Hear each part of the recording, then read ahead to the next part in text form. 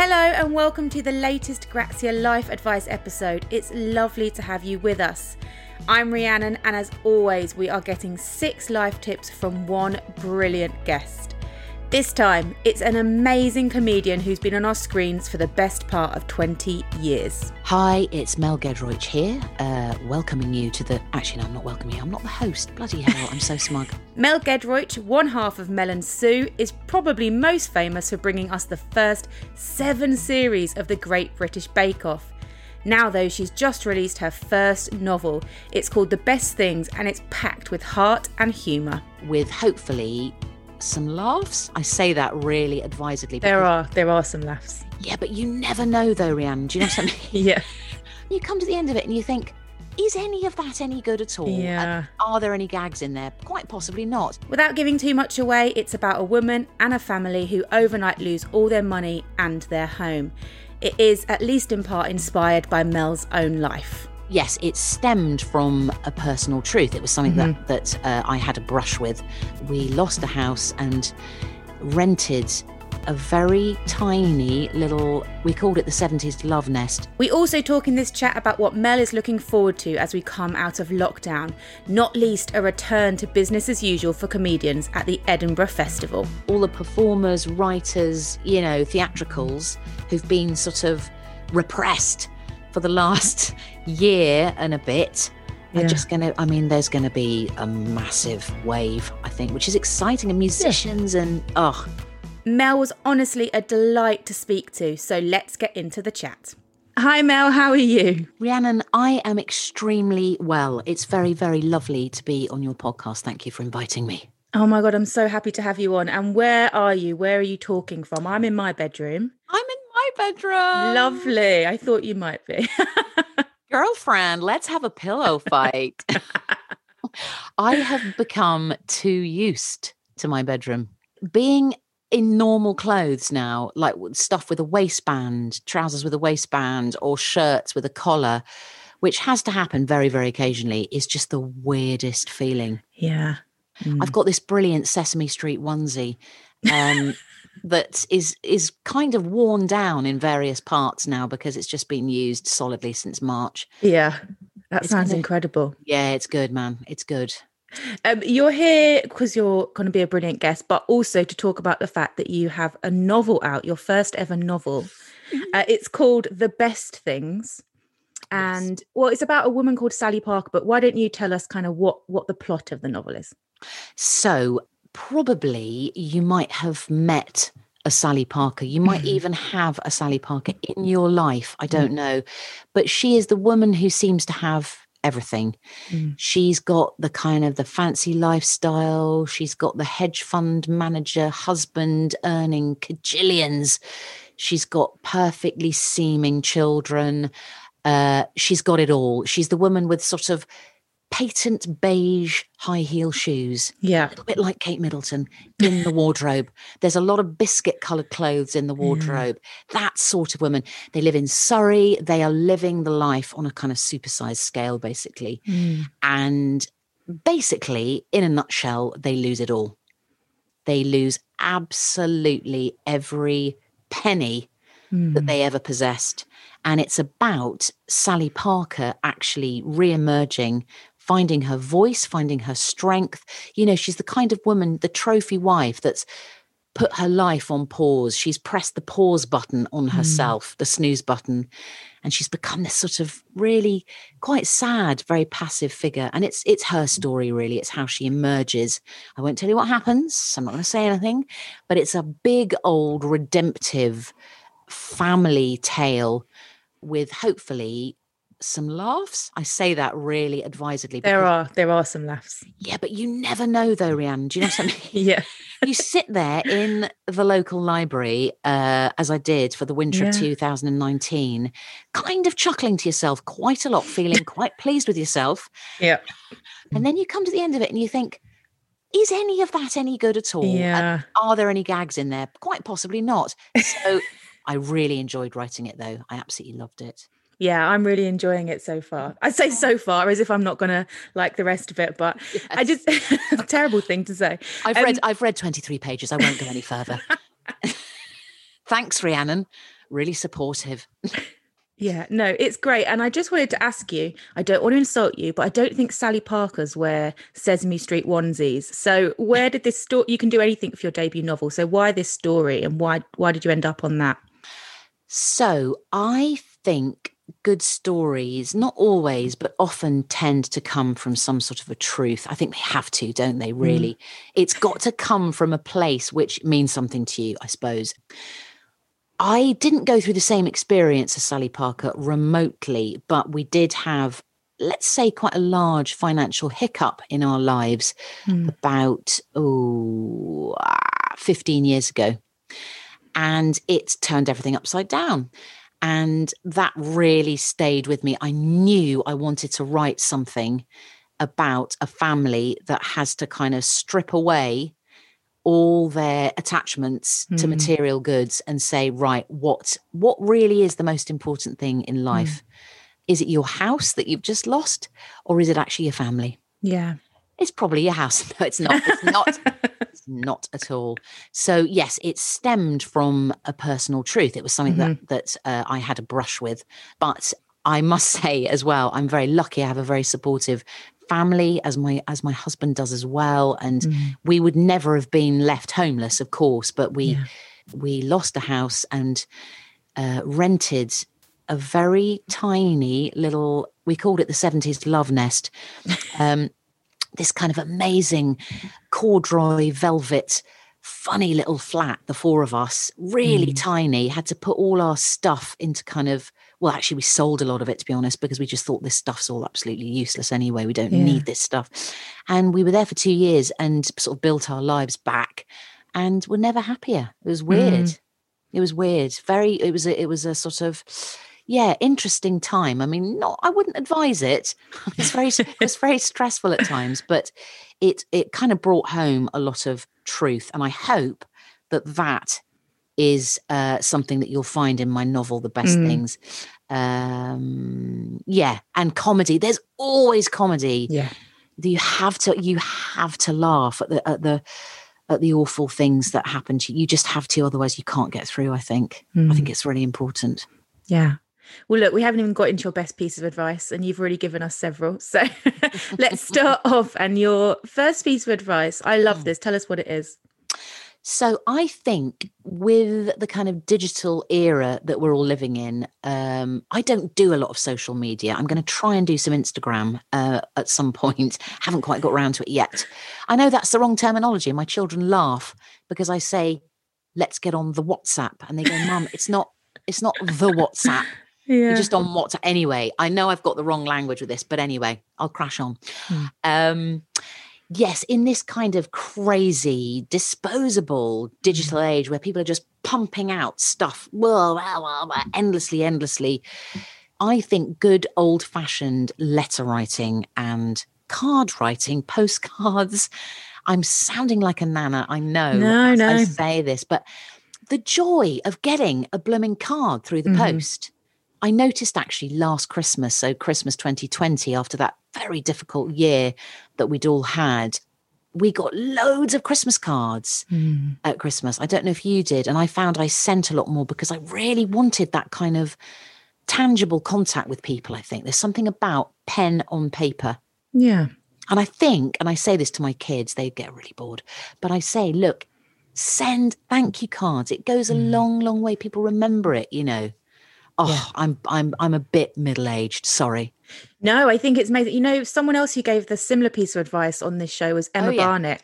I love Emma. I love her. She's so cool. Same. And she says, you know, it's a big thing of hers. And also that she talked about how important it was for her to receive them as well. And I think it's such a nice thing, isn't it? It's like knowing someone's gone to that extra bit of effort. Definitely. But also in quite a sort of, in a slightly cunning way, if you receive a thank you card from somebody for something that you've done, it's going to make you much more likely to do something else for them. Yeah. So young'uns listening, come on, get your courtesy skills. It really helps. It does. It really does. Yeah. I always think to those times the week after Christmas, having to sit down and writing thank you very much for my books and everything. But, that is important. And I when you have your own agree. children, again, you start to press that on them, don't you? Absolutely. And I'm sorry, a text or an email just doesn't cut it for me. No. Doesn't. No. They're off the list. Yeah, exactly. Exactly. Yeah. Please tell me your second piece of advice, because I love this. Oh, do you know what? This came about. I think all of us in the last sort of year, 18 months have been doing things like sorting out our photo albums. Yeah. Well, if you're me, you have been. I don't know if you're the same, Rhiannon, but I've been doing a lot of that sort of thing. Yeah. And I came across some photos from the late 80s where a group of us from university had taken a show up to Edinburgh to the festival. And in my memory, I really thought I was very, very cool in 1989. Honestly, I've got this real vision of myself of just being kind of at my best. The wardrobe was cutting edge. It was a bit rock and roll. It was a little bit out there. It was a bit left field. The hairdo was excellent. Yeah. All that stuff. Do you know what I mean? Anyway, found a load of photos from this particular summer of 89. And in every blooming photo, I was in a pair of white leggings. I can't believe it. Or under a sort of quite cool, I have to say. I think I'd nicked it off my sister.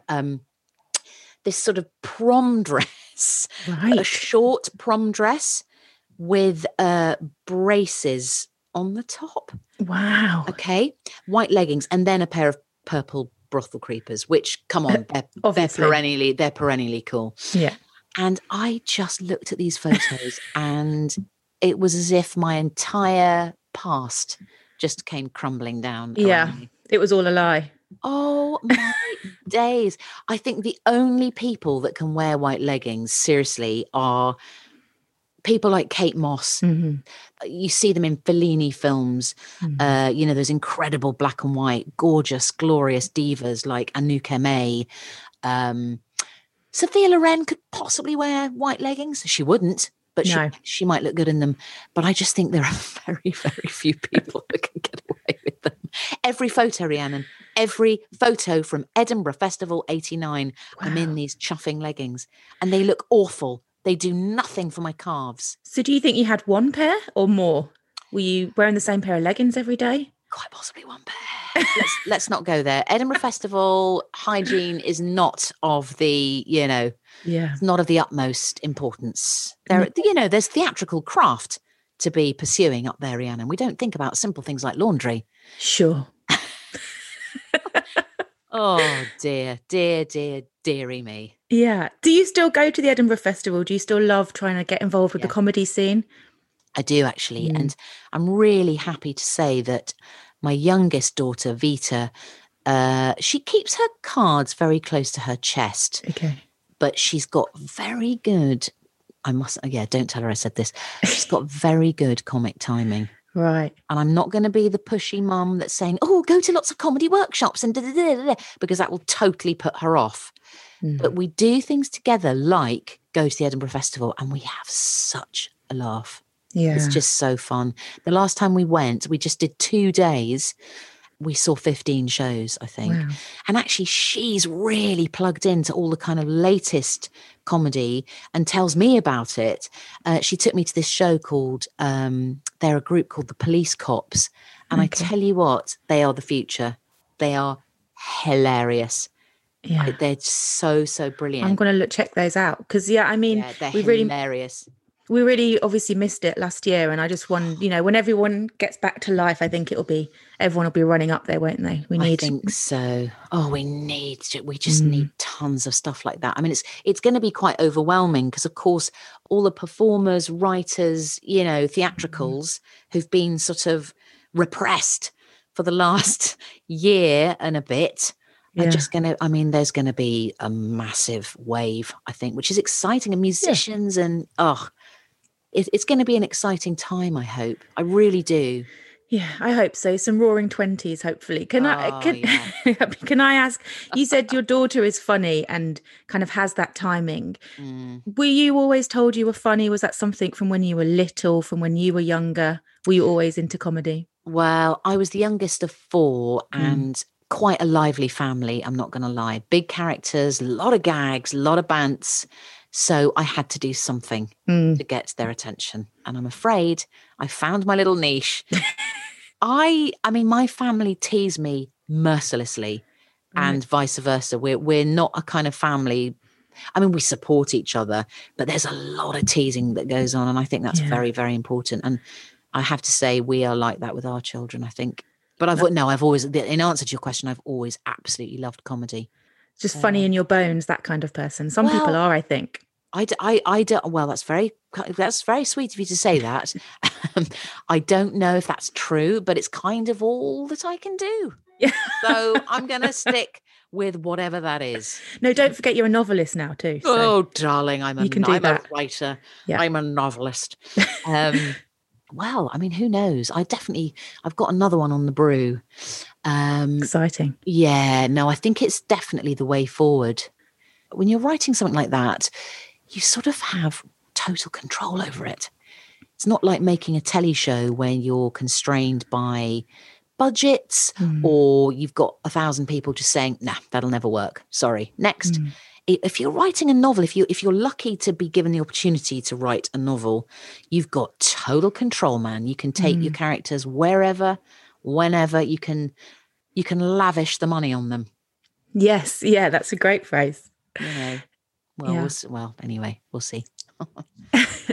Your third piece of advice is that failure is as important as success. Mm. I feel like that's something we're coming to learn as a society, but we're not quite there yet. I mean, how did you come to this? I suppose I sort of Sue and I, my comedy partner Sue and I, my greatest friend in the world. Mm. Um, so we've known each other since 1988, Oh, which is yeah. 32 ruddy years. I can't quite believe it. We have been through so many failures, the pair of us, either as individuals or mainly together. Yeah. And they are always the times and the events and the things that you just remember and you laugh about. I mean, Mm. that's the great thing about being in a double act is that because you've got each other, you can usually, there are times when you can't, but Mm. usually there's a lot of laughter in the fact that you're in this appalling situation. You're going down the pan, you're crashing massively down the U-bend. I mean, I can't tell you, we talked about Edinburgh Festival. We did 8 Edinburgh festivals, I think, together, Sue and Wow. I. And okay, one of them probably was quite good for us, maybe 2. Oh, there are a lot that were really, really, real shockers. Yeah. And, we all fail, don't we? Mm. All the time. And I think it's good to recognize that and really try and see the good side. Maybe not at the time. I think you have to give it a few months before you can say, oh, yeah, right. Okay, that was bad. Yeah. But then that good thing happened, or something weirdly good happened out of that failure. I think that often happens, but you don't see it at the time. And sometimes it's just still standing, isn't it? The fact that you're still standing and it's about building Yeah, resilience too. absolutely. I mean, I've always thought, having been performing for a long, long time Mm. now, I mean, scarily, decades, I sort of think, well, I'm still here. Mhm. You just got to kind of embed your feet like little anchors and just say, no, that may have been bad. This may be, tricky times, but I'm not going anywhere. No. This is what I do. This is all I can do. Yeah. I love that. We'll be back with more from Mel after this. We're still here with Mel fantastically, and I'd love you to tell us your fourth piece of advice. Oh, lovely to be here. Lovely to be here, Rhiannon. So my fourth piece of advice is to do with working life, to do Okay. with getting jobs and stuff. And I kind of think I've done some really quite menial, boring, sucky jobs in my life. I'm sure we all have. When you're starting out, I think you've got to be humble. And I don't mean that in the sense of just being weak and I'm going to lie over, and I'm going to roll over like a Labrador and just go, oh, treat me really badly. I don't mean that at all. But what I'm saying is, if you're doing a job that bores you, that you find just, relentless and awful, I think you've got to try and give it 100%. I do. I think everything you tackle in life has got to be done with 100%. I don't mean to be glib about this and kind of say, I had a job for 3 weeks and it was really tough, but I got through it. I just mean, if you can tackle something with enthusiasm and a little dash of optimism, it can really help. Because we've all been in that situation in life, haven't we? Where we've been thinking, this is awful, this is dead end, this is terrible. I suppose what I'm saying is I try and be optimistic about things. Yeah. Because I think there's always a little chink of light and hope. Absolutely. And I think your attitude to something and whatever you're doing will always affect the way you feel about it. I mean, I'm sure you could walk into the greatest job in the world in a bad mood and have a bad day, right? Yeah. Yes, no, absolutely. Also, rubbish jobs always bring later on the best anecdotes. They just do. Yeah. When you get to my grand old age of 52 and you're sitting around with your mates, what do you talk about? You talk about the times where you've been in the doo-doo. You just do. So if you're in that situation, at the moment where you're in a job that you just don't like, or you can't get a job, I've been in that situation loads and loads. Have faith and have a little bit of optimism. Please, things will get better. So I am very keen to hear about your fifth piece of advice, because this is something I have never, ever been able to master. Tell us your fifth piece of advice. It's frightening. It is frightening. The piece of advice is, I'm calling it kill with kindness. So if there is somebody out there, we all know these people. Oh yeah, we know them.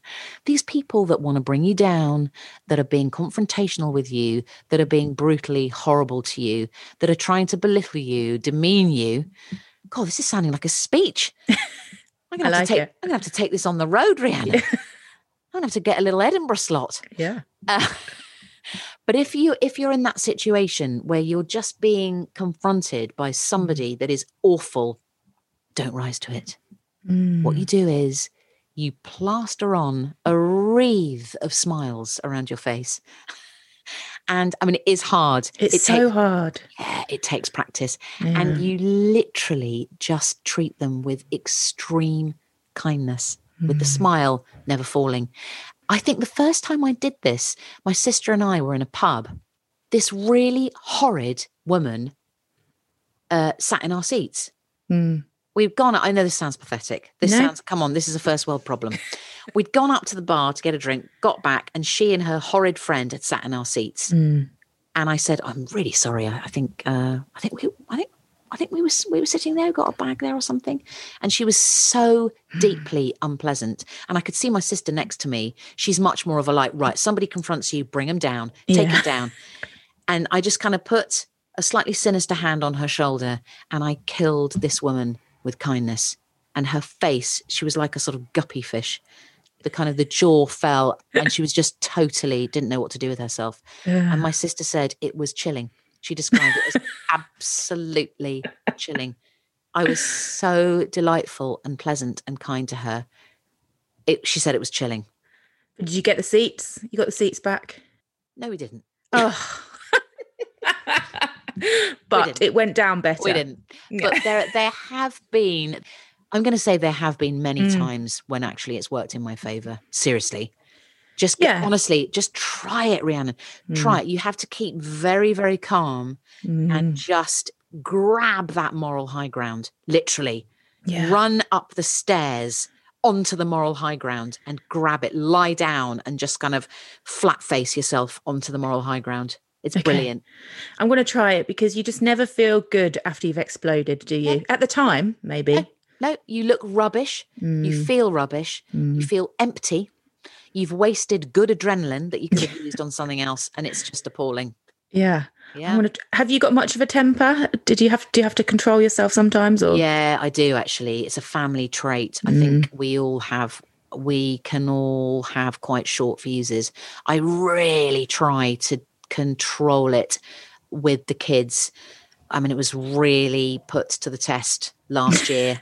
Yeah. I mean, massively, and the beginning of this year. But you just you absolutely have to. There's no point. There's no point. No. Have you been in homeschooling hell like the rest of the world?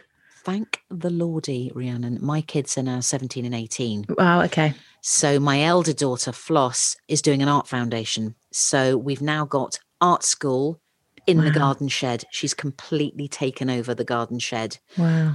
And the other daughter, my younger, Vita, is doing A-levels. She's lower sixth. Okay. So she's doing drama A-level and a couple of others. And you go past her room and there's just sort of, and you just think, right, she's on drama. Good, right. She's doing drama. So, yeah, it's fun and games. Fun and games. Yeah, I think still hard for everybody, though, no matter what age the children are at, to all be under the same roof and having to deal with all those pressures. Yeah. Yeah, my neighbour's got like tiny children and they're of school age. And I mean, I just take my hat off to her and indeed to all parents across the country who over the last months have been doing it. A full respect. Yeah, absolutely. Yeah. Now you're a novelist. Everyone's going to be asking you, how do you write a novel? My darling. Let me just take up my quill and throw my pashmina around myself as I try to answer this very taxing question. Well, listen, I think everyone does it their own way. I'm obsessed with people like J.K. Rowling who talk about, sitting on a train and writing half a chapter on the back of a fag packet or whatever. I just think that's amazing. Sitting, in a cafe with their toddlers and writing on a napkin. I'm not that sort of writer, I don't think. When I was writing The Best Things, which I did in the winter of 2019, I went to the local library every day. I'm obsessed with my local library. I'm desperate for it to open again. I just love my local library so much. I mean, who knew? I used to get there 5 to 9 without fail every weekday so that I could be the first person into the local library so that I could get the chair that I wanted in the local library. Wow. But it's brilliant being in the local library and writing because it just focuses you. You can't resort to, the kettle, the dog, the washing, the cooking. You can't resort to any of that. It's like every day is this kind of cleansed space. Yeah. And you've just got there's nothing else to do. I mean, you can read, obviously. Actually, that's true. You've got to plant yourself in a really boring section. I think I might have been, and I don't want to diss archaeologists, but I was in the archaeology section with quite a few dusty books. So I just thought, brilliant. I'm not going to be, distracting myself with these. Yeah, I think that's such a good piece of advice. Use your local library. I mean, how did you come to it? You must have felt like you could have a go at trying, typing in bed or on the couch. Oh, no, I can't. I don't know. There's something, I think it's because it doesn't feel like work. And I am a bit of a Puritan, actually. I like to feel like I'm working. Not to say that I'm going to be masochistic about it and sort of, I can only work in 2 degrees, with a candle and fingerless gloves. I'm not like that. But I need to feel that I'm in a kind of work frame of mind, I guess. And much as I love my onesie, my Sesame Street onesie, it doesn't do it for me work-wise. No. Yeah, the local library. I used to take my kids to a lot of stuff in the local library. So it's a place that I knew well then. But knowing it in a different way now is actually really nice. The place of just, calm. It's calm. And all of life is there. I love that. All of life is there. It's open to anyone, everyone, any age, whatever their situation is. And I love that about local libraries. And I will fight for them. I will. Yeah. Because I know they're under great pressure, a lot of them. Yeah. And that's so interesting what you say. Yeah, such a great place for relaxation, but also people watching. I mean, that's two of the best things you need. Yes, actually, and you overhear some really fascinating stuff in the local library. And they shouldn't be talking, I have to say, because there is a silence policy usually in the library. But no, you pick up some great little pieces. Yeah, fantastic. We always like to finish on a worst piece of advice because, as you said earlier, you can learn from your failures. So tell us the worst piece of advice you were given. Okay, we're in the late 90s. Light Lunch, the show that Sue and I are doing, is actually going down quite well. It's quite popular amongst students and prisoners, which makes us a bit of a cult hit. I'm 30 years old, and it's the first time in my life that I've ever earned any money. I'm single. Do you like the way I'm doing this in the present tense? I'm trying to make it more No, I love dramatic. it. I love it. So It's like I'm lame. reading your book. It's so lame. I'm single. I'm nudging 30. I've got a little bit of cash in the bank, and I'm thinking, right, I'm going to go to a very, very well-known central London, very, very posh department store, because I've never bought anything from a posh department store to wear. And I've seen it on AbFab. I've seen it, in films, and I'm going to be that girl. I'm going to be Sarah Jessica Parker, but the London, obviously much, much lamer version.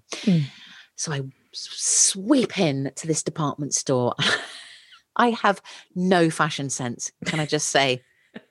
I mean, I read Grazia, and I love looking at all the pretty, beautiful pictures of all the amazing fashion. Don't really possess much of it myself. The white leggings anecdote will underscore that. So I'm in the department store, and my eye is drawn immediately to a blazer. It's an orange blazer with a mustard stripe running down it. Right. And I don't know what possessed me, but I went up to the stall, and the lady, and she is responsible for this. She gave me the worst piece of advice ever. She said, "Oh, put it on. Yeah, put it on. Oh, that looks absolutely oh, you've got to have that. That's amazing." Yeah. And I was so flattered by her. I bought it. It was about £300. Oh my God. Which is awful. I mean, I would never, ever spend that amount of money on an article of clothing. Bought the blazer, wore it to a party. People were literally buckled up, just laughing. They were they still talk about it. Sue loves to talk about it. She talks about it twice a month, probably. Where is it? Does she have it? You should have given it to her. I gave it to a charity shop. Oh, that's better, I suppose. No, I was so ashamed. A, that I'd spent that amount of money on a jacket, and B, that it was that jacket. Yeah. I mean, it was disgusting.